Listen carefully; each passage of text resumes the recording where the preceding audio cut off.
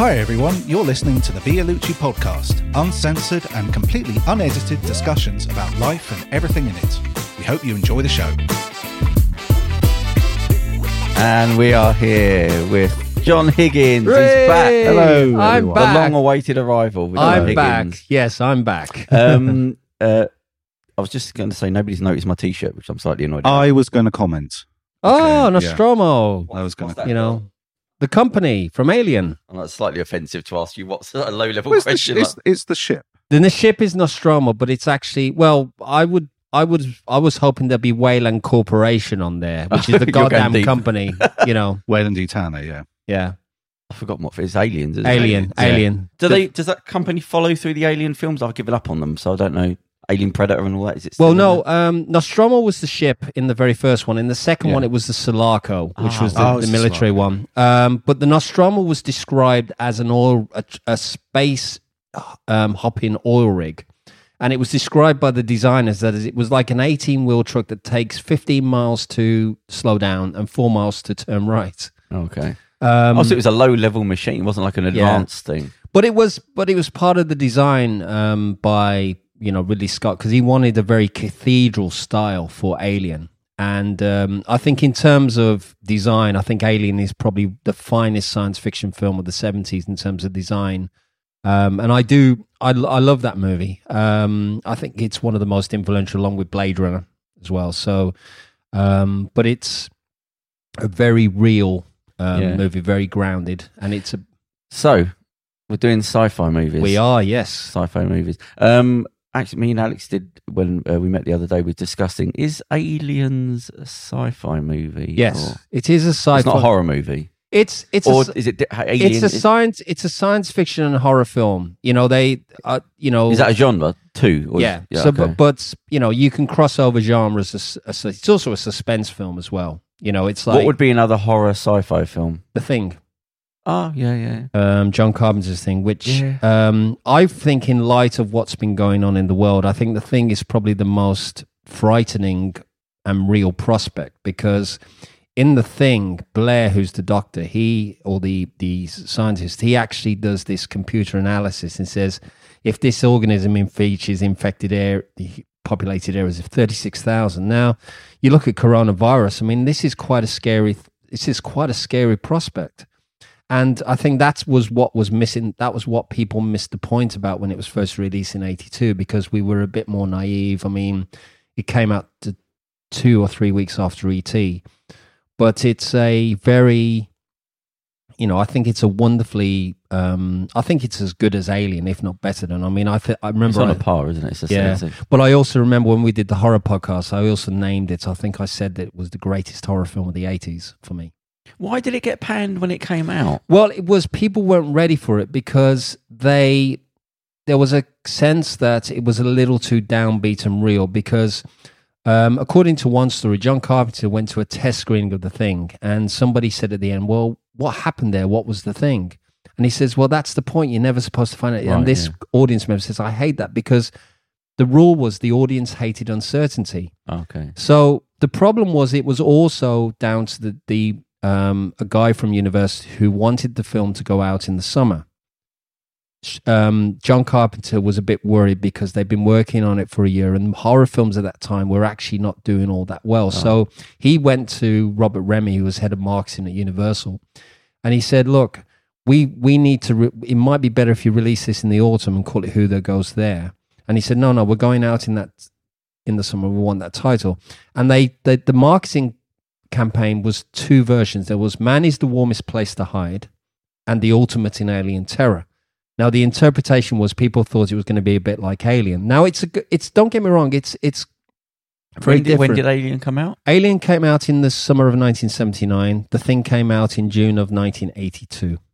Oh, so I would have thought it'd be more popular. Alien would have set the tone for that sort of thing. Yeah. But is it because E.T. came out? Yeah. So it made everything seem a lot worse. Well, E.T. was a very cuddly alien, which everybody loved. I mean, another story was apparently Universal didn't think it was going to do that well. I mean, it cost about $5 million to make, and Spielberg just did it as a loving thought. And then all of a sudden, like with Star Wars, it was timing and it came out and it did very, very well. I mean, I mean, it's not one of my favorite Spielberg films. I mean, when I saw it in December '82, I thought, I can't get on with this. How old were you? I was about Yeah, forget it. 13. I was about 13. But, 13. Oh, Okay, right. But I also feel it was the fact that I was in a cinema full of like screaming and very enthusiastic girls from an local girls' school. I think that this local school had organised the girl school trip. So you didn't know what to focus on. Yeah, film. but I was very, very shy and sweaty, but but that's it. It's a very I think now it's sort of like Blade Runner. It's become a real yardstick. Right. So what's the show today? What's the subject Okay, matter? so what I've done is it's going to be a reflection and celebration of the decades that are there. So we're looking at 50s to the 90s. But before we start, just a bit of context is what I love about science fiction is that it's thought-provoking, it's all ages, it's crossover, and it's also misunderstood because people, when science fiction comes out, a lot of people, if people like independent or art house movies, they think, oh, well, it's Star Wars. I don't like Star Wars. I don't want to see that. But then, people will go and watch a movie like Tarkovsky's Solaris. Now, Solaris is a really great, thought-provoking movie. It was remade with George Clooney by Steven Soderbergh. But the original Tarkovsky version is a very fascinating movie because it's about a space station called Solaris they orbit this planet. And the planet actually sort of invokes this kind of psychological effect on the inhabitants of the station. It's extraordinary. I think it's Tarkovsky's stuff. You're never quite sure what he's doing because you watch like Stalker and you think, what the fuck was that? But Solaris actually is the most. I think in terms of it's his most accomplished. I mean, it's been regarded as the Russian 2001. Okay, so what year did that come out? 1972. So it was actually around the same. Is it different from the modern one? It's longer. Oh, okay. It's 2 hours. It's something like 2 hours 50 or something, 2 hours 40. But Solaris, the American version, which was produced by James Cameron, is about 90 minutes, but it still keeps the essential essence of it. So, just going back, so the 7 films I've picked are like in the 1950s. There's When Worlds Collide, the 1953 version of War of the Worlds, This Island Earth, Invasion of the Body Snatchers, The Day the Earth Stood Still, which I saw the other day and is still brilliant today, Forbidden Planet, and The Thing from Another World. So in terms of the 50s stuff, a lot of it was very slick. It was a perception of what people wanted to do. It was before the moonwalk, and we had this idea that by the end of the 70s, we'd all be on Mars. But of course, the logistics of what films are. I mean, my pick of this one, I think, is This Island Earth, which is a really fantastic cult film from the 50s. I haven't heard of this, so who's in this? Okay, so there isn't really any name actors, but what the story is there are scientists trying to do tests on lead or uranium, and all of a sudden they get this message, they get these boxes delivered, which are of this weird communications device. So what year did you say this was? 1955. Was it one of those, there's a general and a good-looking scientist and a woman? Oh, so it's a typical thing. So kind of. There is a lot of time spent in labs. So the revelation is that actually this device, which they speak to somebody on, actually belongs to an alien from a distant planet called Metaluna. And what they want is they want to recruit the humans in a war against these beings called the Zygons.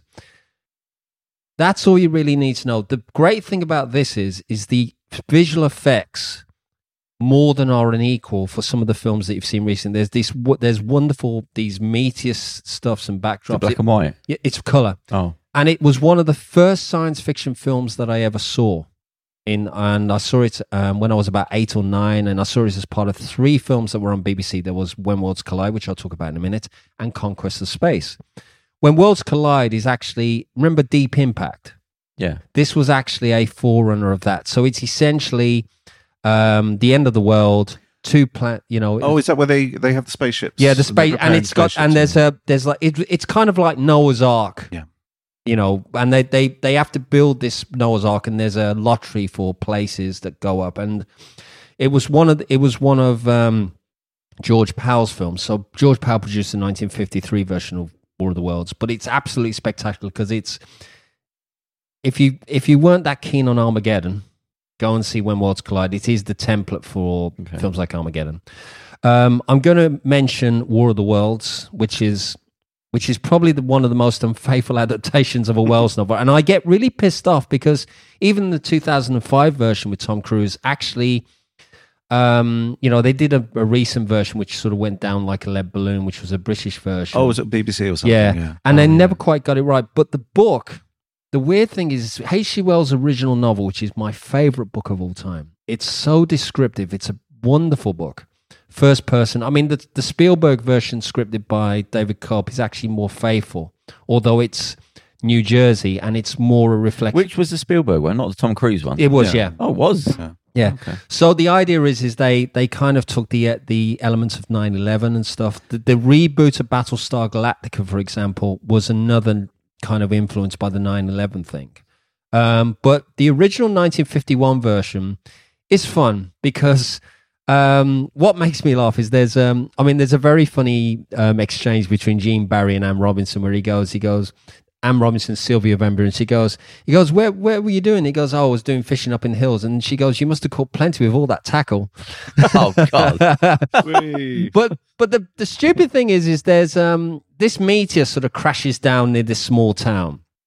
And it's radioactive. And then all of a sudden the townsfolk saying, oh, we've got to put up some picnic tables and stuff like that. And you're thinking, there's a bloody radioactive meteor.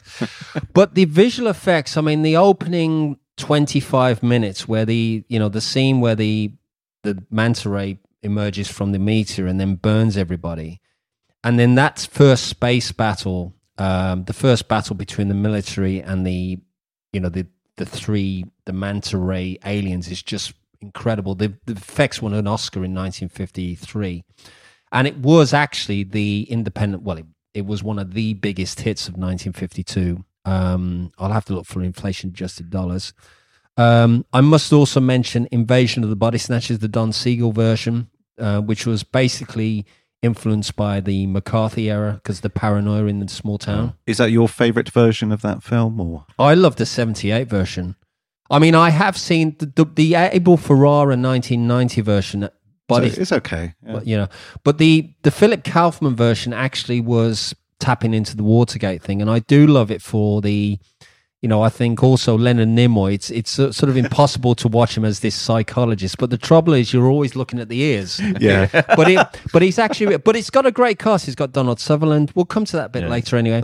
Day the Earth Stood Still, which I saw the other day, I think is an absolutely fantastic anti-war movie. Very simple in its approach, great visual effects. I have no time for the Keanu Reeves, Jennifer Connelly remake. It was painful. I saw that in the cinema. It was painful. Yeah, and Forbidden Planet, which is a wonderful adaptation of Shakespeare's The Tempest, which is one. I mean, for me, that's one of the best and most colourful design. It's got Leslie Nielsen in a very serious role as a space commander. It's one of his big serious roles. Yeah. It sounds funny. But the crazy thing is the trouble is because his image is so ingrained with the Naked Gun, it's very difficult because you sometimes... Your brain has to adjust. But the thing is when you see him go, now he's on the social, he's going, now hear this, and you're thinking, surely you can't be serious. Okay, so that's the kind of the 1950s stuff. And then the original The Thing, which was basically it was like an alien carrot, but... has one of the all-time scares. So it's called The Thing from Another Planet originally? Thing from Another World. So Howard Hawks, who was a big influence on John Carpenter, and of course, if you watch Halloween, and actually Halloween and Forbidden Planet are actually on the TV when Jamie Lee Curtis is babysitting the kids. Right. But he'd read, so the story goes, Carpenter read the original source material of Who Goes There, which is John W. Campbell's short story. In the 50s version, it was like, well, they did it like an alien in a rubber suit. What Carpenter wanted to do is to go back to the idea that this thing could take on any form it touches, so it's much more effective. So that's a brief rerun of the 50s. Moving on to the 60s, the four films that I'm bringing into the mix are 2001, Planet of the Apes, Barbarella, and Fantastic Voyage. There are others, but I think 2001, for my money, is... one of the most incredible science fiction films ever made. I disagree with George Lucas saying it's the ultimate sci-fi film. It is a very good sci-fi film and a movie that you must watch on the big screen. It's a cinematic experience.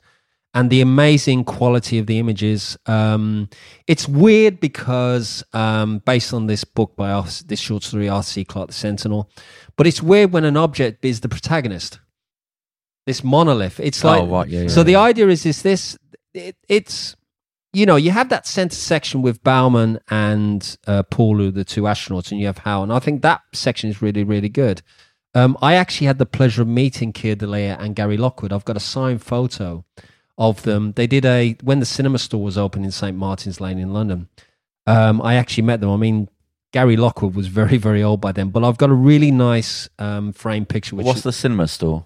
Well, it used to be this. It was run by Paul McAvoy, who was the organizer of Fright Fest, and he used to get like a lot of magazines. So it was a shop. It was a shop that used to exist. Oh right. Okay. And it closed down, and they used to get like all the American imports, like the DVDs and stuff. Oh okay.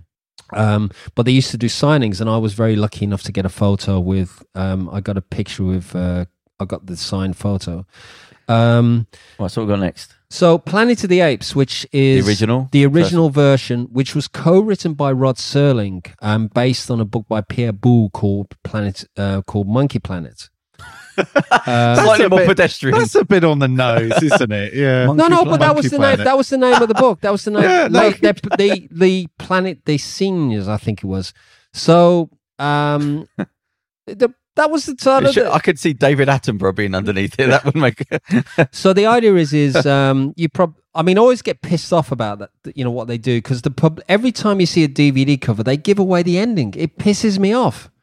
Well, that's the iconic mode. That's what everyone knows. No, but the thing is, that's what annoys me, because if you haven't seen the film before, it's actually one of the most wonderful moments. Because but how do they give away the ending? I mean, if you look at the cover, I've got the 5-disc set of Planet of the Apes, right, and it's literally there. It's the Statue of Liberty. Yeah.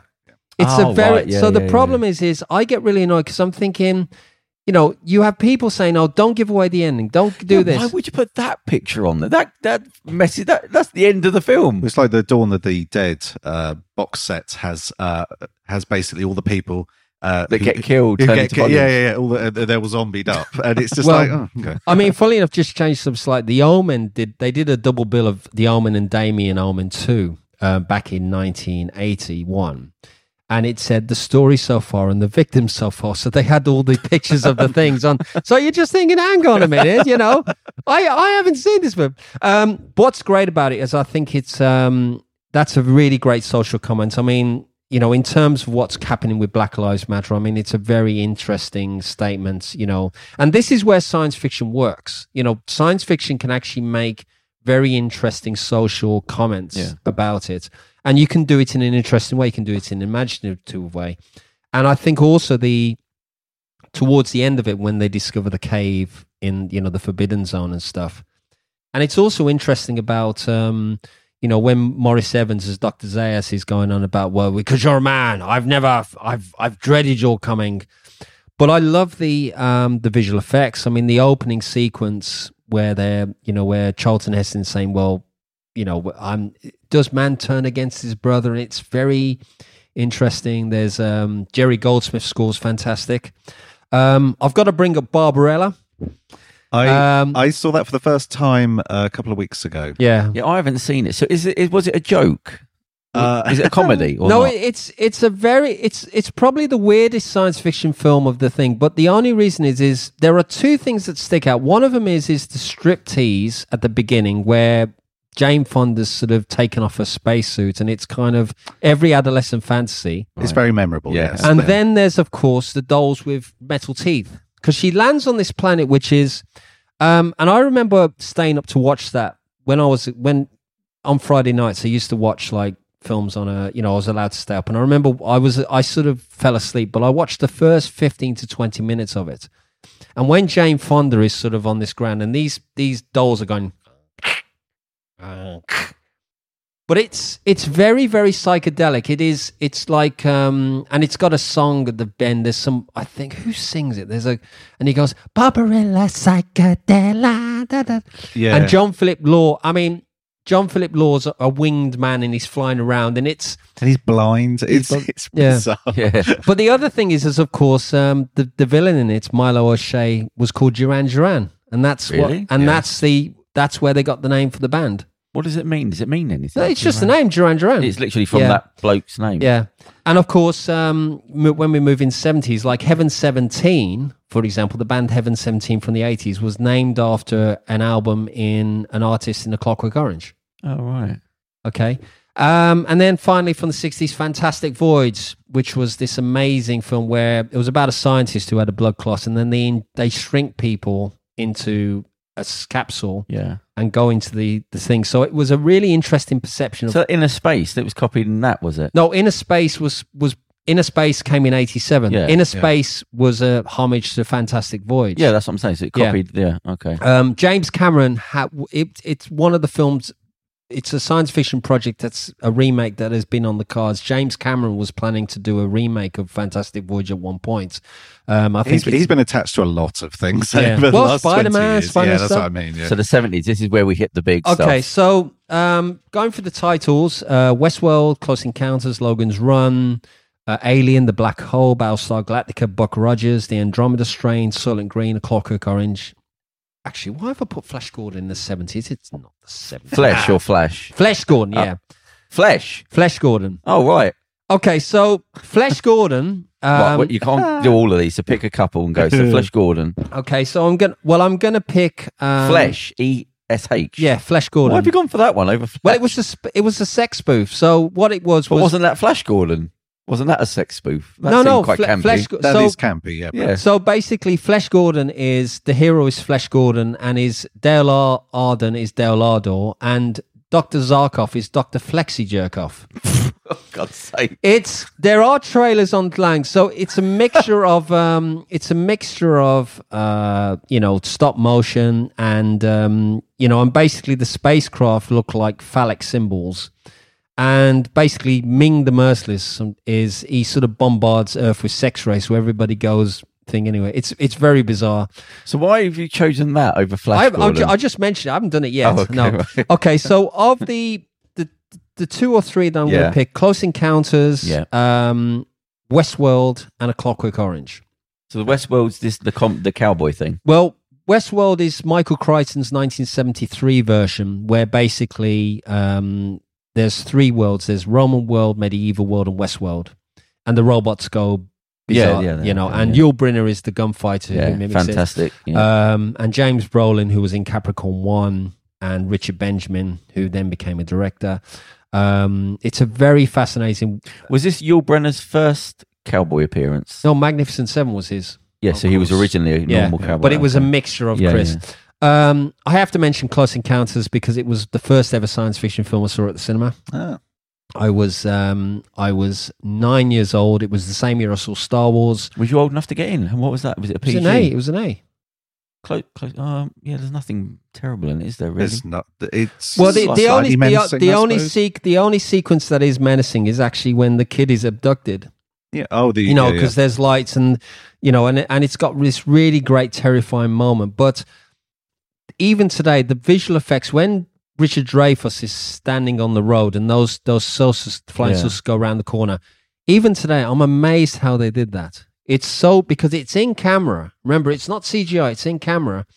And I think I remember, when the spacecraft arrives at the end, it's like this. You just look up, and everybody. I remember.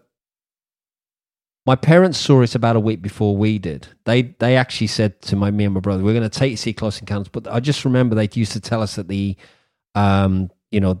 could hear a pin drop in the cinema. Yeah, it is a movie you need to see on the big screen. Yeah. I saw the special edition in 1980. Went to see that, and I actually have got the Blu-ray, which has got 3 versions of the film. So there's the original 1977 version, the 1980 version, and then I think in 2008 Spielberg did a brand new director's cut, which eliminates all the final scenes of the special The edition. 1980s version is the same film. It's just cut differently. No, he's added. There's one sequence which has been cut out of the 1977 version when Richard Dreyfuss goes into the power station. Yeah. But they've added, but there's also more domestic stuff. So there's a really funny opening sequence where one of his sons goes, "Dad, I need help with these fractions." He goes, "I don't do your problems. You do your problems. That's why I graduated, because I don't have to do problems." But again, it's fascinating. One of the best, I think, up there with Star Wars. I mean, revolutionary in terms of its thing. And then Clockwork Orange, which for me has grown on me. I mean, it's a science fiction movie, put in that. It's set in the future. Yeah, it is. Oh, I didn't realise. How far in the future was it? Well, it's unspecified. but the thing is Kubrick's vision of the future is actually the most plausible and real. When you think of antisocial behaviour, you've got the youths and because it's violence for kicks. And when you think of what's going on at the moment, you have the kind of violence. But again, it was never. But it's never specified when it takes place. It's just like, it does focus on the more social aspect of free will and, the Ludovico technique. And, there is science in there. Yeah. So it's, Anthony Burgess's original book is actually based on a real life trauma where his wife was raped by some GIs in the 40s. And basically before he conceived it, he was actually given... only a few years left to live. So he wrote down a few ideas and titles, and The Clockwork Orange was one of them. I think I can't remember seeing the film the whole way through. Where does Clockwork Orange fit into the film? Well, the Clockwork Orange is like winding everything in. I think there's a metaphor for winding something in. So I think the full actual term is as queer as a Clockwork Orange. Oh, okay.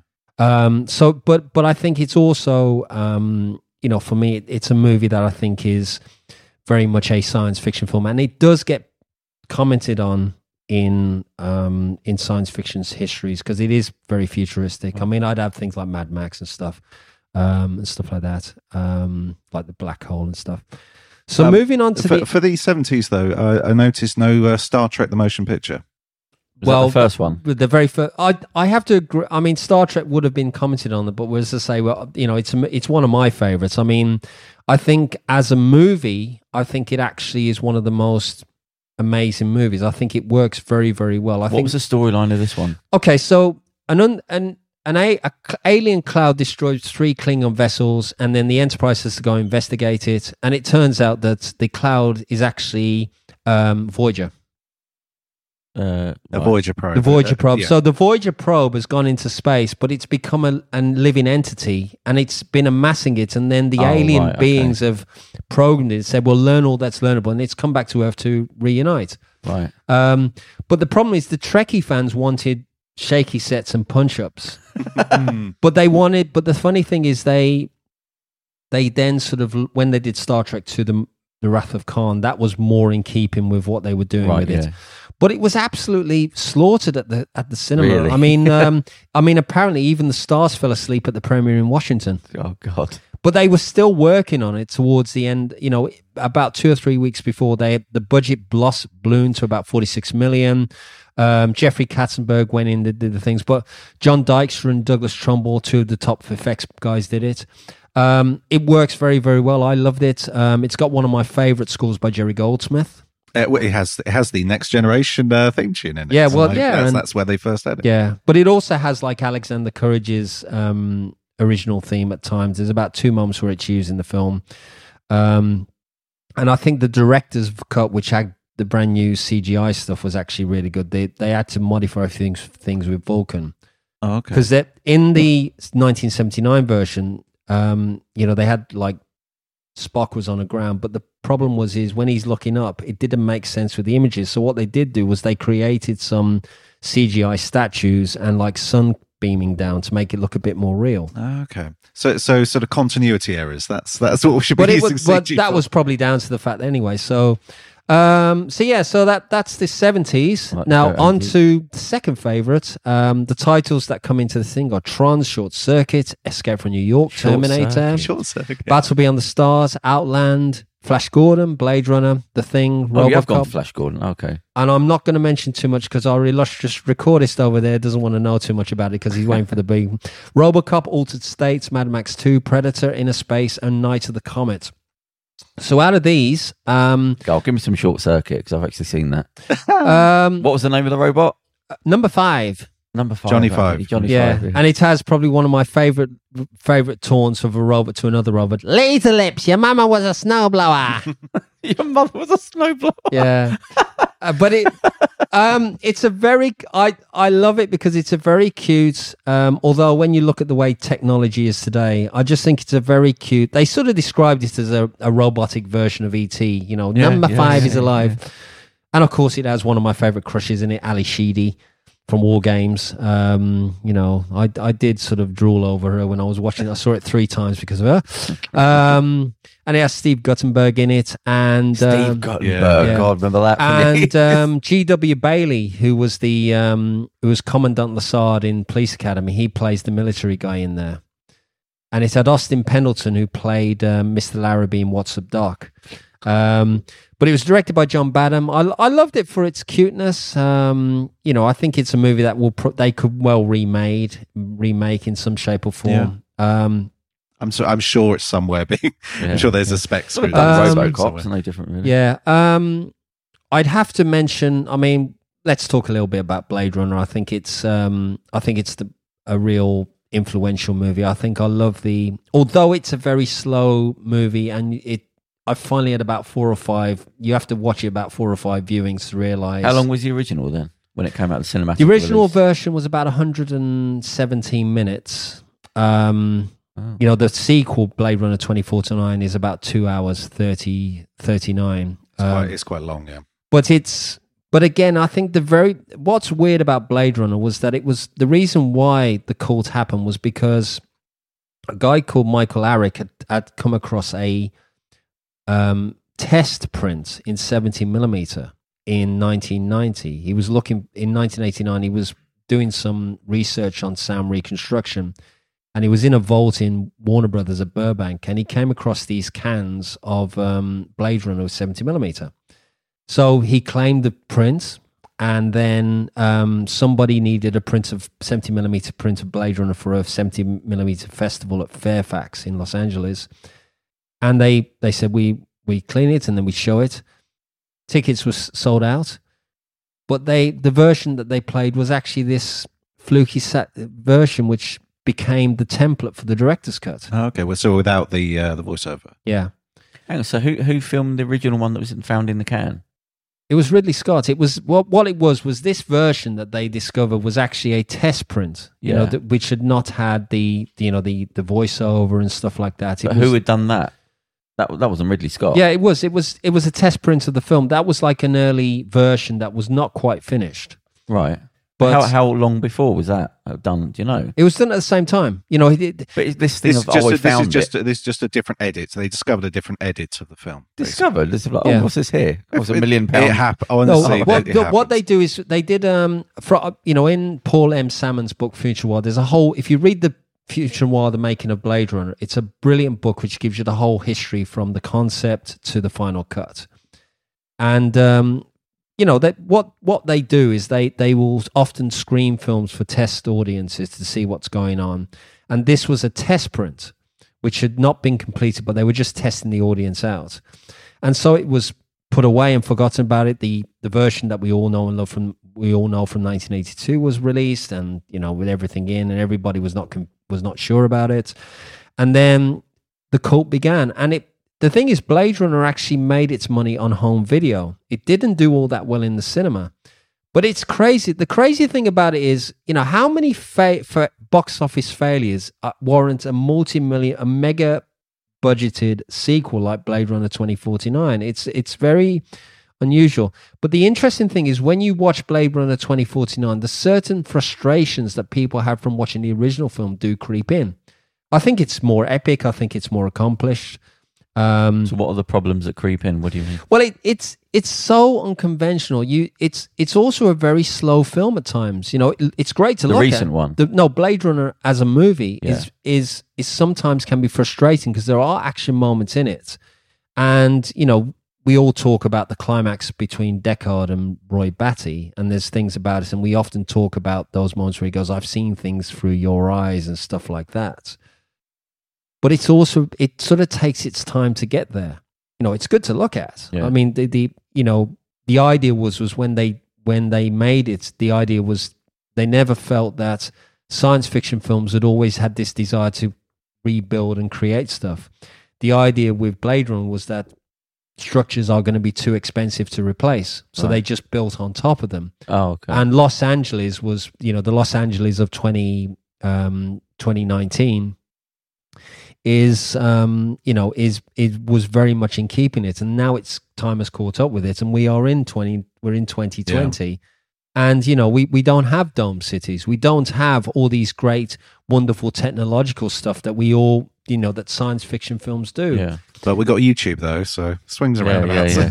We didn't get the hoverboard, but we got YouTube. Well, here's another thing, like Escape from New York, for example, which is 1997, and New York is a maximum security prison. It's weird. It's a great idea, but was that what it was? It was the whole of New York was a prison. So the crime rate in America rose 300%, and then basically they just decided we're going to make New York a maximum security prison. How did they force him to do the? To go after, what was it? Somebody was kidnapped? The president's plane, Air Force One, crash landed. Yeah. President of what? Yeah, crash landed in the thing, and then basically Snake Plissken, the baddest man in the world, and he goes, and it was about the president was on his way to a meeting with the Russians and stuff, Russian and Chinese and stuff, and the more you think about it, the politics of that film are actually quite scary, and then you look at Escape from LA, the sequel, and that's actually a film that's caught up with, because that's in 2013, and you've got a mad president, and he's going like, he says LA is Sodom and Gomorrah, and you're thinking that's exactly the sort of thing that Trump. So what they can't, he wasn't bothered about the kidnapping. How did they force him to go and? Well, what it was they said, look, we will give you full pardon if you go and rescue your president. Yeah. So what they then they put these two microscopic capsules, charges in his head, and he goes, that thing about Gofa flying back over to Mexico? He says, no chance. You're going to have to go in and get in 22 hours. These are going to dissolve and your head's going to explode. Oh, it's a time capsule. Yeah, but it's Karim, how long are you going away for? Can you get those in the sort of like 2 months versions? Yeah. Oh yeah, something like that. I'm going to mention Flash Gordon's a great fun movie. No spoilers, but just enjoy it. It's wonderful to look at. Great score by Queen. Going to mention by Queen. Yeah. Oh, I didn't. Flash. Oh God, Saved every one of us. Was it just the one song, or was there a few songs? There was was one called The Hero, which is at the very end, and there's but it's actually the instrumental stuff's brilliant. There's the soundtrack's really there's a wonderful Vangelis type score in the space capsule where they're riding in there. Object entering our patrol range, approaching the sea of fire. Who played the Flash Gordon? Oh, what's his name? Sam J. Jones. There's a documentary about him. Yeah, I actually met Sam Jones. Oh, okay. I think Swartz an autobiography. He was approached about playing, and they said, but the accent wouldn't work. They did a screening at the Prince Charles Cinema. I was actually there watching a movie later on, and he literally emerged from the cinema after the Q&A. And he's about 7'8". I was like, I'm 6'1". He's incredible. I looked up at him and I thought, fucking hell. Anyway, I said to him, look, Sam, pleasure meeting you. He goes, oh, I remember it was a great movie. And he's still got. What nationality is he? American? American, yeah. But he's got such a, he still looks like Sam Jones. Yeah. And he's kind of a bit more wrinkled and so a bit like Dolph Lundgren is now. Yeah. But he was very receptive. I mean, the film went down really well, and it had Melody Anderson, who was who played Elvis's girlfriend in Elvis the movie. He seems like a good sport, doesn't he? Yeah. Who directed it? It was Mike Hodges. What did he do? He directed the original version of Get Carter. Oh, okay. And he went from that to Flash Gordon. Well, he sort of was. And it was scripted by Lorenzo Semple Jr., who did Never Say Never Again and 3 Days of the Condor. Right. But Brian and Timothy Dalton played Prince Baron, who was terrific in it. And there was like Topol as and Zarkov, who went from that to play one of the who played an ally of James Bond in For Your Eyes Only. Oh, okay. He played whatever his name. That not Chris. Columbo. He played Columbo in. Was it Columbo in? Can't remember. All right. Anyway, he went on in that anyway. So anything else in the 80s?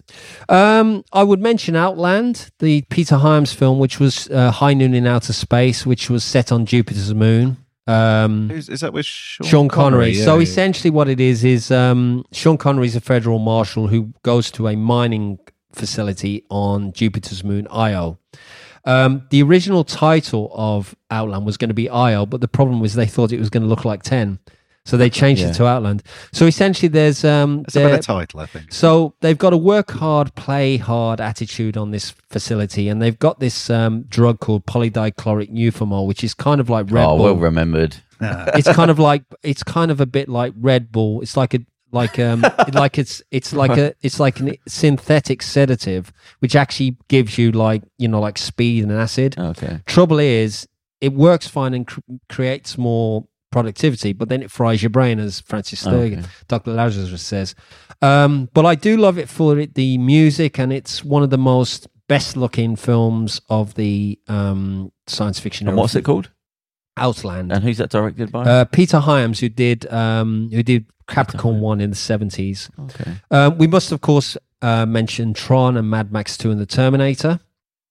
Mad Max 2, I think, is just a terrific futuristic film. I think it gets better the more you watch it. I mean, the physical action's brilliant, and I do like that. It's really, really dark, really influential as well. I mean, really influential on so many terrible B movies, basically. Yeah, particularly the Enzo G. Castellari trilogy of Bronx Warriors 2, and The New Barbarians. Yes. Bronx Warriors 2 is weird. There's a wonderful scene where these guys in helmets and jumpsuits, and they're sort of arriving in New York, and they're trying to go down into the subway of New York, and there's like New Yorkers wandering around, what the fuck are these people doing? That's probably not the weirdest thing they've seen that day in New York.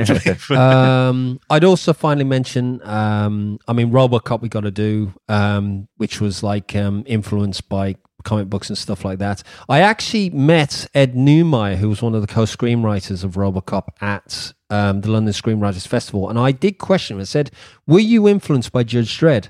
Yeah. And he says, we were aware of it, but we didn't influence it. Okay. Oh, right. So Judge Dredd was before RoboCop. Yeah. Yes. There wasn't a RoboCop comic. Yeah. It was just Judge Dredd. But it very much feels like 2000 AD. And then finally, the 1990s, Predator 2, ID4, Independence Day, and Total Recall. Independence Day made it on there, didn't it? I thought that'd be a bit low level for you now. Yeah. I thought it was a good film. I think it's entertaining. I mean, it's one of those. I remember watching it at the Odeon Leicester Square on the opening week. I went to it was open on a Thursday, and I went on the 12:30 screening. Packed house, everybody lapped it up, and when Will Smith bashed the alien, said "Welcome to Earth." Everyone remembers that moment. It's a really good. It's a good solid blockbuster. It does. It's very entertaining. Yeah. I mean, although that said, some of the things like the logistics of some of the visual effects, like when the Empire State Building blows up, they kind of took liberty with how it was placed on the actual screen and stuff. What do you mean? Well, like the thing when the thing blows up, but it's like they kind of made it like you could see clearly down the road, and of course New York, you can't see the Empire. Right. And then of course it had like the iconic moment of the White House being blown up, which was spoofed in Austin Powers' The Spy Who Shagged Me, where he goes, if you do not go to my demands, and then they show the clip of the clip of the Independence. Yeah. He goes, well, no, that was from Independence Day, but it'd be a lot like that. Probably, Austin Powers, actually, The Spy Who Shagged Me does have, for my money, one of the best punch-ups. I mean, when Austin battles Mini-Me and he sort of goes in his trousers and he's whacking him in the face and stuff. And then, of course, they spoofed Star Wars, they did like the thing where Dr. Evil in one of the teaser trailers, and of course it's like the Emperor chair, and he goes, "Oh, you were expecting somebody else? This is us. I'm coming after you, Austin Powers." So that's actually just a rough idea of a general idea of some of the movies that I've. So what was it? Give me another one from the 90s.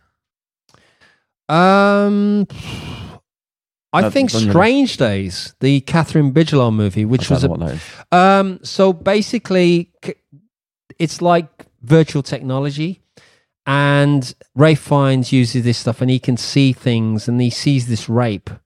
What year is this? It's 1995. Catherine Bigelow, James Cameron produced it, and it's again a very iconic film, sort of very underrated, like a lot of Bigelow stuff. But it was quite disturbing because it was actually about Ralph Fiennes actually sort of is visualizing somebody getting raped in there. So it was about like virtual technology. Oh, okay. People like trading memories, weren't they? And stuff like that. It's kind of like a bit like Total Recall, which again.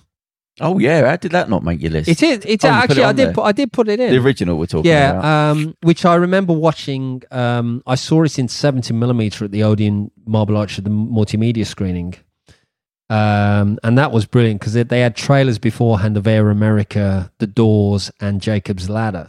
Okay. And I think it's actually, I think it's one of Arnold Schwarzenegger's best films. And I also think, Sharon Stone, you're just like, yeah, I wish she'd be my wife. Even if she would kill me. Yeah. I'll take that. But I also remember my favorite shot in that is actually when Arnie arrives on the planet on Mars and he's in the train. And he's looking out, and then all of a sudden the train cuts out, and then the camera pulls back, and the train goes into the thing. But I like the, I like the real concept of this wonderful mix of action, like a proper Schwarzenegger action thing, with a really interesting idea that is it real and stuff. And Rachel Ticotin's good as well. Did the recent Total Recall did that follow literally? Was there any deviation from the story? Well, it was more Earthbound. I mean. Basically, Total Recall was in development for years. Ronald Shusett, who was the co-writer of Alien, had been trying to get the story "We Can Remember It For You" wholesale made for years. And it went through several directors. I mean, David Cronenberg, for example, was actually at one point going to be doing Total Recall. Oh, interesting. But this is part of the backstory. But his mother died, and then he didn't want to do it. Now, the version with which Len Wiseman did, for my money, I think would have been more in keeping what Cronenberg would do, because I don't think Cronenberg would have done a space age one. I think what he would have bought into is the idea of what Cronenberg does is really interesting. His work is always interesting. If you look at Shivers, Rabid and the Brood, The Dead Zone, Existence. I mean, Existence, funnily enough, is probably would probably be would be similar to what Total Recall would be. But who directed the first one? Was it Verhoeven or what? It was Paul Verhoeven did the 1990 version. Len Wiseman, who was Kate Beckinsale's steady for years, and did the Underworld movies, and then Die Hard 4. He did the Total Recall version. Oh, okay. So you can remember the Verhoeven version because of the amount of blood squibs. Yeah, needless death. But I love that sequence. I mean, the sequence where Michael Ironside and co are chasing it. But I just remember when I saw it at the multimedia screening, like everybody cheered when Arnie's being chased by the henchman, and they have that sequence on the stair, and everybody's getting shot, and he's using the guy's shield. Bulletproof. Yeah, and everybody was cheering. It was like it was a proper adult. It was everybody was really rooting for it. The way that like when you watch Raiders of the Lost Ark, and I think as it was shot in Mexico, Churubusco Studios, and it was one of the biggest independent science fiction films of all, because it was actually distributed by TriStar Films in America. It was Guildhall Film Distribution in the UK, but it was Caracol who did Rambo movies and stuff. And I think the production design was great. Rob Bottin's stuff. I think the mutants are fantastic. I think Sharon Stone and Rachel Ticotin had one of the best kick-ass fights ever, because the intention of it is they didn't want to do a proper girly fight. what Verhoeven said, because he said, I want you to have people kicking butt and stuff. But it did have a lot of criticism when Arnie shoots Sharon Stone in the head and he goes, "Consider that a divorce." There was a lot of, in this Me Too concept, Me Too times, everybody would, there was a lot of objection to that because they felt that there was a kind of misogynistic and sexist attitude to that anyway. But that said, when you think about it, Sharon Stone has been trying to kill Arnold Schwarzenegger for a while. But there's but that opening fight where the way that Sharon Stone becomes this very cold-blooded femme fatale, and she slashes it with a knife. Yeah. And there's that kind of fight, and but I do like the line where he goes, "Doug, I want you to know that you were my best assignment ever." He goes, "Do you want to do it for old time's sake?" And then she goes, "I didn't know you're kinky." And he goes, and she goes, "You tie me up if you want." Yeah. And then she goes, "Doug, you wouldn't do that after all we've been together." He goes, "So somebody was from." Just lays her out, yeah. But I think that's the great thing is it's just fun. I mean, some of the lines, the other one is where they've got him tied up, where they're trying to get Hauser back, and he goes, "Oh, Hauser," he got and Arnie says, he goes, "The guy's a fucking asshole," and then the other bit is, and the one that the look that I love is the moment he goes where Michael Ironside goes, "Doc, is he going to remember any of this?" He goes, "No," and he goes, "Boof." Yeah. And then there's that shot of then there's that wonderful shot where Arnie goes, and then there's that wonderful shot where he sticks there's like a pipe and he sticks the guy in, and then there's a brief shot of the guy with the thing in his head and stuff. But again, I think this is where, going back to what I was saying, like the crossover of science fiction is that, again, there are films that appeal to kids, there are films that appeal to teenagers, there are films that appeal to adults. What would you class Poltergeist as? Is that a kids' film looking back? I didn't think it was at the time, but I think it was part suitable for kids in America. Yeah. It was a PG film in the States. Really? Yeah. What was the thing about who actually directed it? Because was it still Spielberg?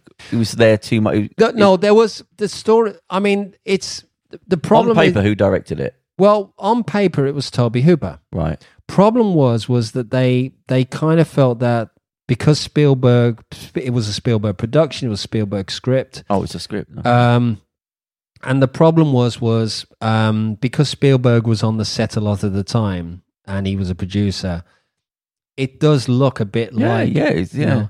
But the problem was if Spielberg had actually admitted to it, I think there would have been a conflict of interest here. I think he might have actually been in trouble for it anyway. Oh, so that the Directors Guild or whatever. Yeah. Because it happened once before. When Clint Eastwood directed The Outlaw Josie Wales, there was a rule in Hollywood called the Kaufman Rule, because Philip Kaufman was the original director of The Outlaw Josie Wales. Yeah.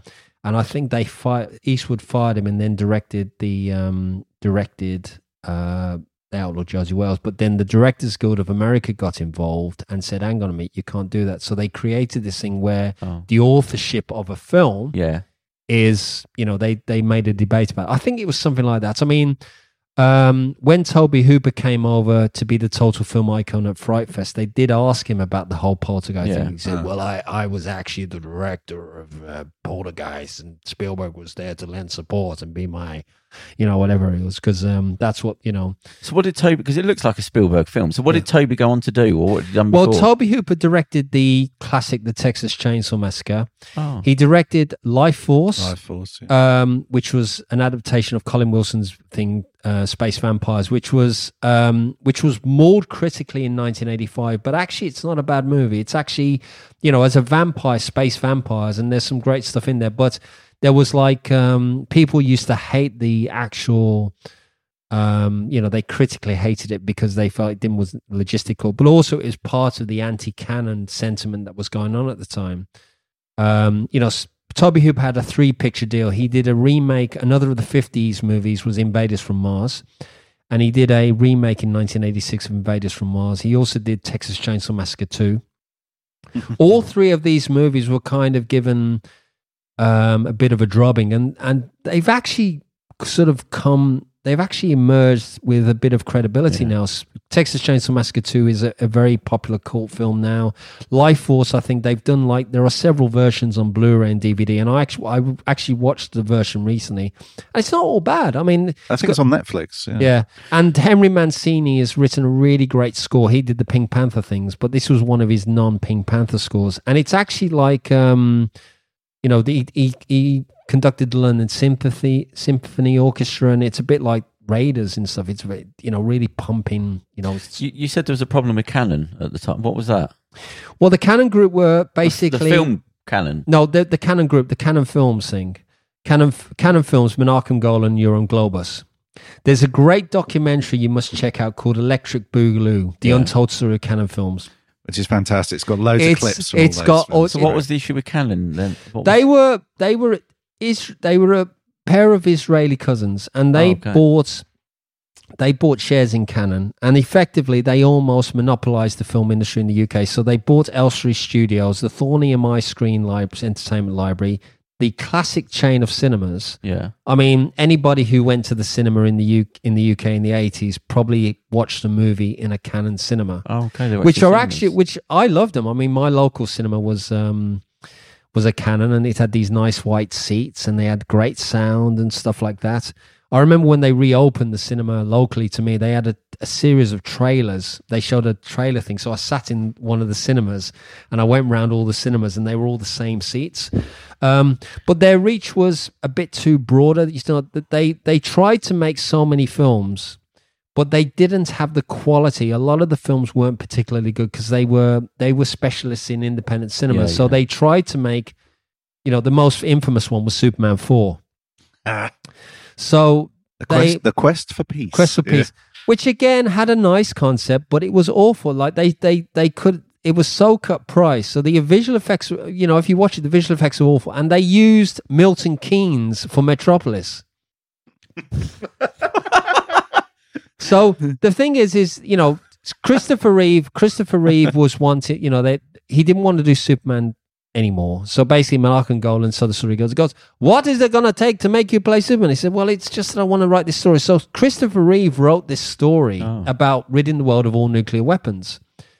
Now, the idea is it would have been nice, but they never spent enough time working on the script. Right. It's a bit like, when you look at some of the comic books like Superman and Doomsday or Thanos, when you look at the Avengers movies with Thanos, they could have had a Thanos type character, because Nuclear Man, which was the character that came out of, which came out of him, there was a fusion of nuclear energy. I'm trying to remember what it was. The third one, wasn't it? Yeah, the fourth one. Oh, it was the fourth. Yeah. So the idea is, if they'd spent more time on the script and actually got back to the idea as what they did with the first two films, because Richard Donner admitted in a documentary that if he'd been left alone to do Superman 3 and 4, he would have made two really great movies. Yeah. But he was dismissed from, they had a conflict of interest, and apparently he didn't like Pierre Spengler, the producer of Superman. He goes, well, I'm not going to work if he's on there. So they replaced Richard Donner with Richard Lester to work on the second film when they were doing it in 1980. I mean, you can watch both versions. If you compare the Richard Donner cut with the original Lester cut, it's interesting to see how much stuff Donner did film. And there's some interesting changes. So there's, so for example, the difference between Superman 2, the Donner cut, and the Superman 2, the Lester cut is, in Superman 2, the Donner cut, the rocket that Superman throws out into space in the first film, there are two rockets that one of them hits San Andreas Fault. The other one that he throws into space, that is the one that explodes and unleashes the three villains. Oh. So you don't get, whereas in the Lester cut, you have like the bomb, but it's a very clever one because that's the whole first 3 or 4 minutes of the film. And then the other thing is when, in the Lester version, Superman trips up, his glasses fall into the fire, and then he does like that. In the Donner cut, which was actually a screen test that they remastered, Lois uses a blank and says, "Gotcha." You are Superman. But that's great because she's a clever lady. She's But it also, the Donna cut also has the opening sequence where Lois Lane is she leaps out of the Daily Planet building and actually lands on the fruit stall down below, and like Superman goes down and Chris rushes down and goes, Lois, what are you doing? So that's the movie. That's the 50s, 60s, 70s, and 80s. No, what did we do? 90s, 50s to 90s. Oh, okay. What was this new website you said you've got? Okay, so I've got some backers. It's a brand new website we're testing. It's going to be a review website. Of anything? Of movies and stuff. Okay. I would love to include the podcasts, if that's okay. What? Yeah, of course. Yeah. Listen, anything we do is yours. Yeah. So what it is we're doing.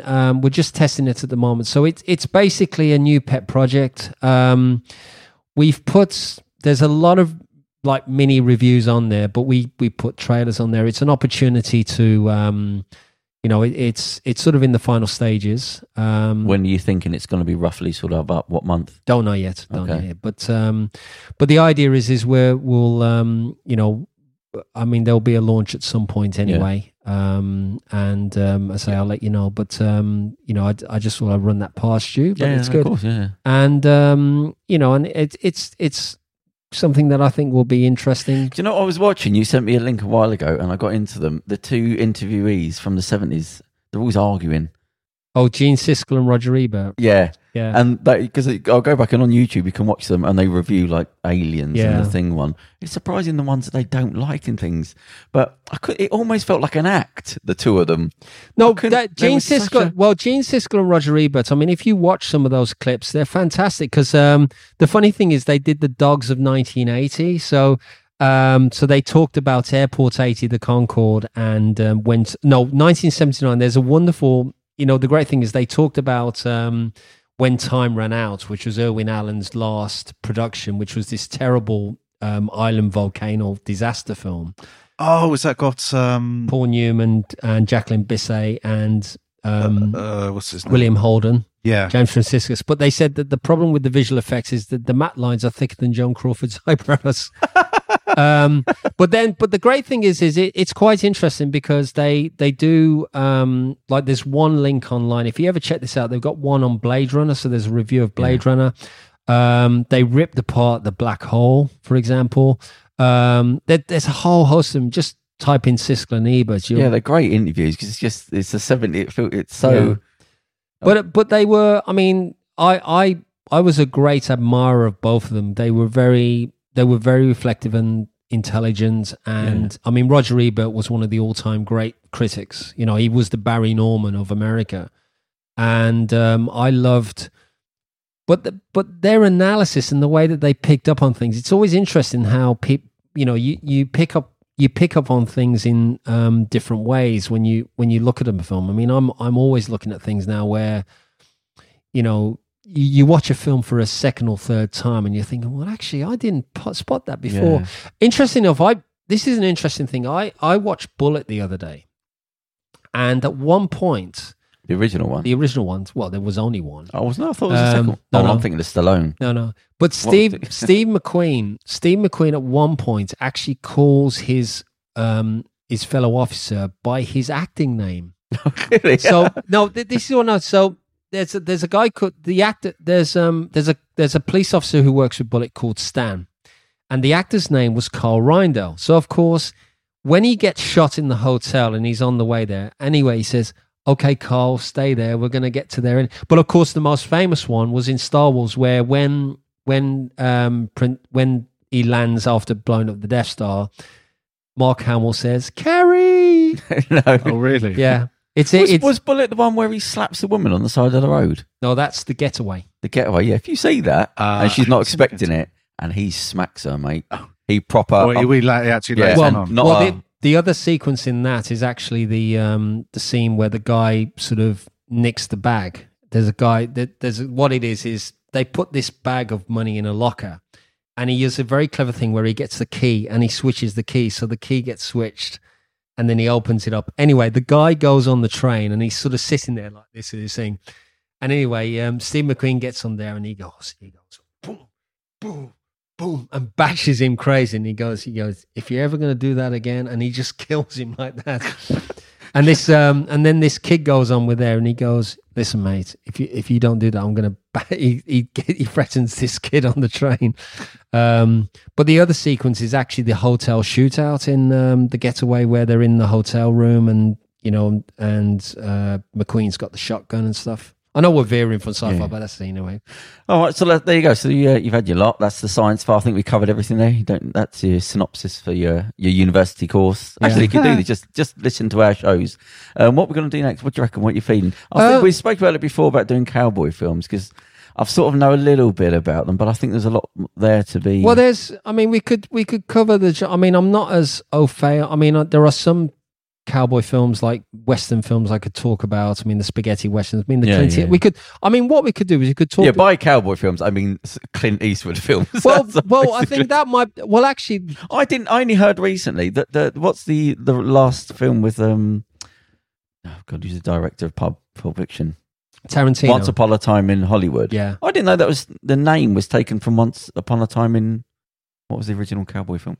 What, in the West? Yeah, in the West. Yeah, I didn't realise. Sergio Leone one. Yeah, well, it's Leone also used the same term for his gangster film in the 80s, Once Upon a Time in America. Oh, yeah. Right. Oh, he did that. Oh, okay, right, there you go. So again, that was another of those movies which was, again, it was shortened in Europe, and then it was along with Heaven's Gate as well, which is, I mean, Heaven's Gate's an interesting one to talk about, because although it sank a studio, it actually isn't that bad. It's just a very strange concoction, because it doesn't start out as a Western. It actually starts out with two guys in Oxford. Oh, okay. I haven't seen it. So. Yeah, it's interesting. I mean, it sort of has a climax, a bit like Stagecoach at the end and stuff. But yeah, no, I love things like The Magnificent Seven, and I think, as we've talked about today, about Outlaw Josie Wales and stuff. So yeah. Right, so we'll have a chat then, decide what we're going to come up with. We'll have you back on in a couple of months. But yeah, keep me up to date with the website stuff. Yeah, but yeah, definitely. So there you go. That was all right. Science fiction. Then we've done a lot. So we'll see you next time, John. Thank you very much. Thank you very much. Cheers. Bye, everyone. Thank you. Bye. See you later.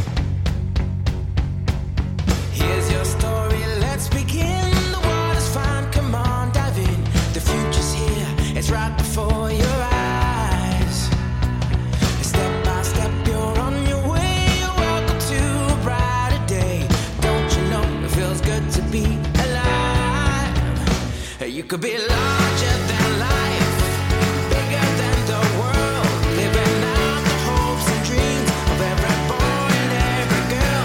You could fly higher than the sky, shine brighter than the stars. You could have all you ever wanted, shoot the moon and reach for Mars. You know you could.